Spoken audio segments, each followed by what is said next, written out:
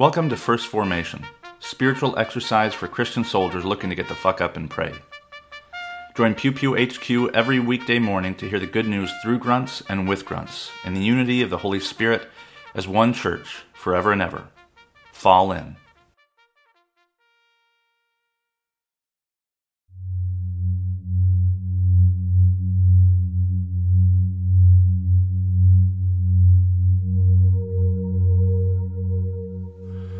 Psalm 46. God is our refuge and strength, a very present help in trouble. Therefore we will not fear, though the earth should change, though the mountains shake in the heart of the sea, though its waters roar and foam, though the mountains tremble with its tumult. There's a river whose streams make glad the city of God, the holy habitation of the Most High. God is in the midst of the city, it shall not be moved. God will help it when the morning dawns. The nations are in an uproar. The kingdoms totter. He utters his voice, and the earth melts. The Lord of hosts is with us. The God of Jacob is our refuge. Come, behold the works of the Lord. See what desolations he has brought on the earth. He makes wars cease to the end of the earth. He breaks the bow and shatters the spear. He burns the shields with fire. Be still and know that I am God. I am exalted among the nations. I am exalted among the earth. The Lord of hosts is with us. The God of Jacob is our strength. Proverbs chapter 8, verses 1 through 21. Does not wisdom call, and does not understanding raise her voice? On the heights beside the way, at the crossroads she takes her stand. Beside the gates of the town, front of the town, at the entrance of the portal she cries out, To you, O people, I call, and my cry is to all that live. O simple ones, learn prudence, acquire intelligence, you who lack it. Hear, for I will speak noble things, and from my lips will come what is right. For my mouth will utter truth. Wickedness is an abomination to my lips. All the words of my mouth are righteous. There is nothing twisted or crooked in them. They are straight to one who understands, and right to those who find knowledge. Take my instruction instead of silver, and knowledge rather than choice gold. For wisdom is better than jewels, and all that you may desire cannot compare with her. I, wisdom, live with prudence, and I attain knowledge and discretion. The fear of the Lord is hatred of evil. Pride and arrogance in the way of evil and perverted speech I hate. I have good advice and sound wisdom. I have insight, I have strength. By me kings reign, and rulers decree what is just. By me rulers rule, and nobles, all who govern rightly. I love those who love me, and those who seek me diligently find me. Riches and honor are with me, enduring wealth and prosperity. My fruit is better than gold, even fine gold, and my yield than choice silver. I walk in the way of righteousness, along the paths of justice, endowing with wealth those who love me, and filling their treasuries.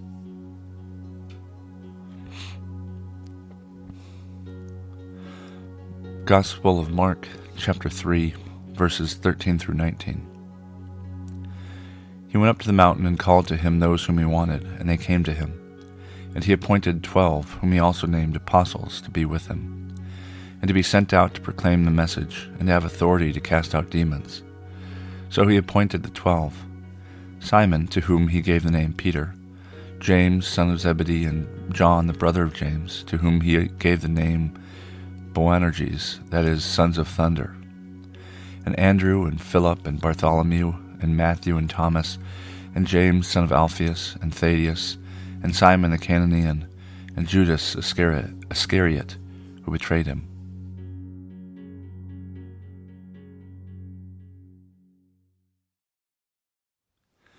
Good morning, and welcome to the third Wednesday after Epiphany. This is Brother Logan Isaac broadcasting from Iamsville, Maryland. This morning's readings come to us from Psalm 46, Proverbs 8, and Mark 3. And this reading from Proverbs is the exception to the rule of how much I hate Proverbs. Proverbs are usually like these, literally just like one-liners, and it goes back and forth just listing off these, supposedly awe-inspiring, pithy statements.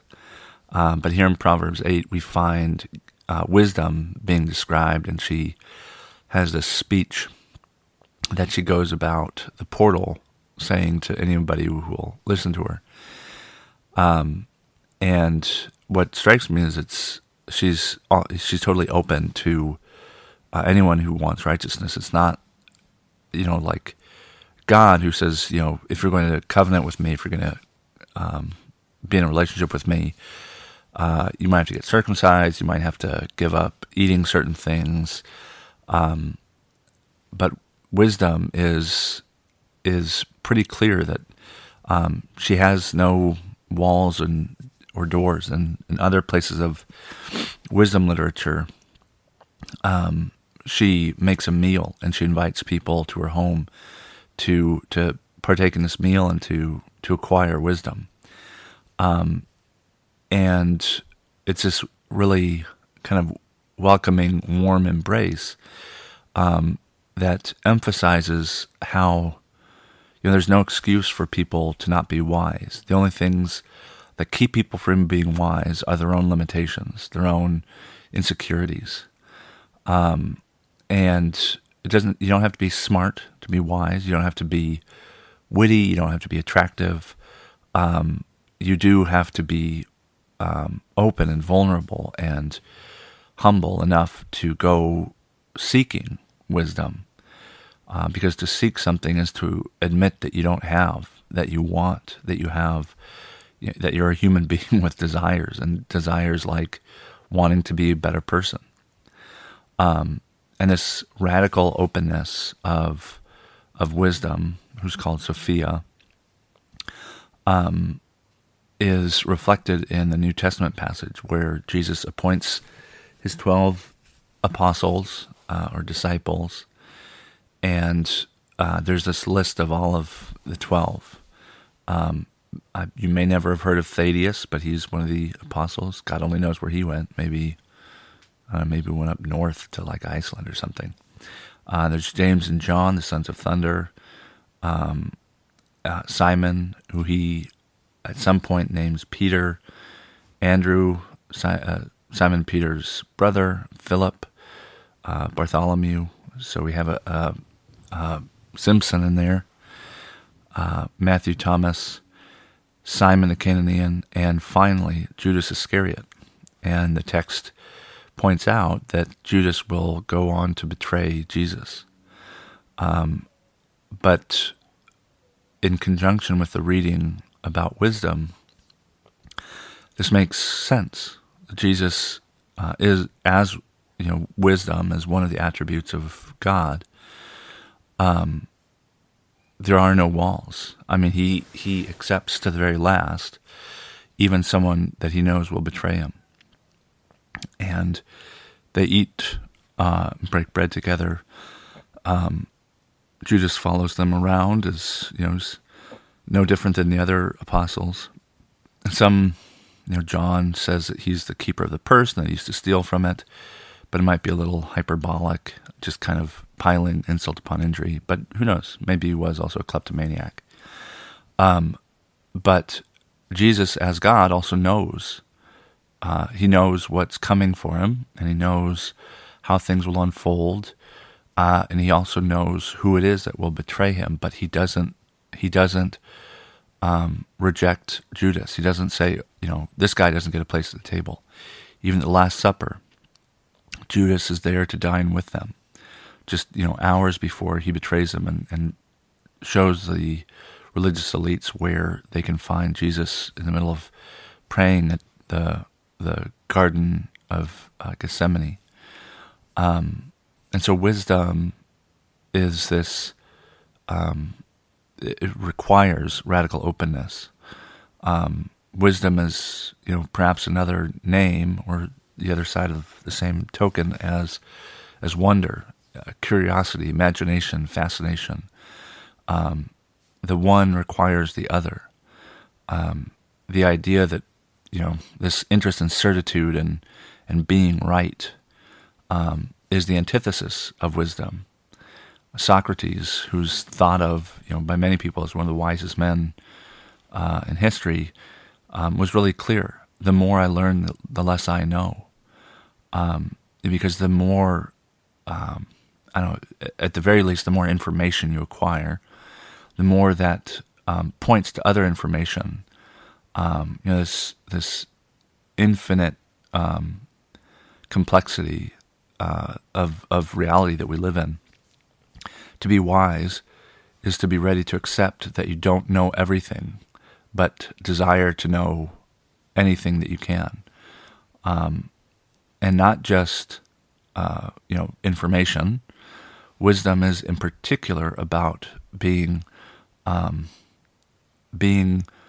kind of person that people seek out for help, and that help is not always, in fact, very rarely, about getting information. Not everybody's a little researcher running around trying to find these little nuggets of wisdom. That I sometimes find myself, tracking down these obscure journal articles from like 100 years ago. Wisdom is about being the kind of person that others seek out for other things as well. To be wise is to be compassionate. It's to be open and welcoming. It's to be a person that other people want to be around, that people want to emulate. And that's why Sophia goes around saying, look, come on by. Forget about gold. My fruit is better than gold. And what I yield is better than choice silver. This is what wisdom offers. Open arms, a loving embrace, even to those that might betray us. Because I think part of what wisdom must be, in the Christian tradition at least, is this knowledge that what we have here in this life is, kind of passing away. That we're all going to die someday. That it may be wise, it may be better to be for someone a good friend, even if they aren't a good friend.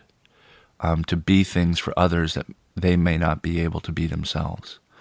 And I think that's one of the things that we see in this paired reading, that Judas, after he betrays Jesus, he clearly feels bad.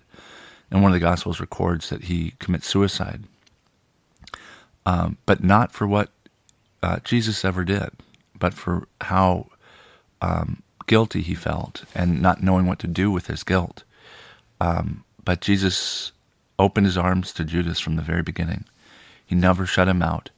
And he spoke honestly with him, that I think Judas knew that Jesus also knew. But he was never pushed away. He was never shut out of the 12, even though Jesus knew what to expect. Wisdom is something like love.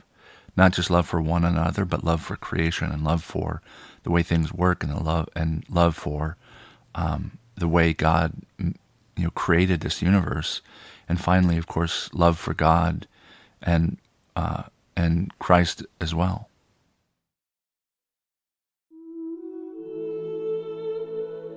A prayer for knowledge of God's creation, from the Book of Common Prayer.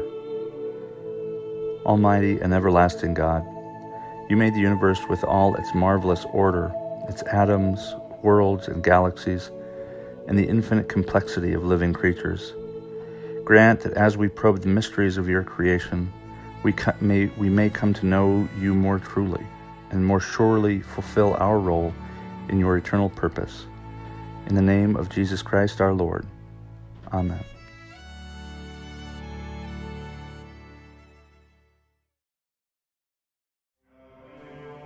Thank you for falling in to First Formation, where Pew Pew HQ shares morning prayers for the humble, hardy folk caught in the crosshairs of God and country. If you like what you've heard, you can participate in one of the three following ways. First, you can support the podcast at patreon.com/pewpewhq. You can contribute as little as $1 a month, and you can cancel at any time if I ever piss you off. Second, you can become a co-host by recording a lectionary reading for a future episode.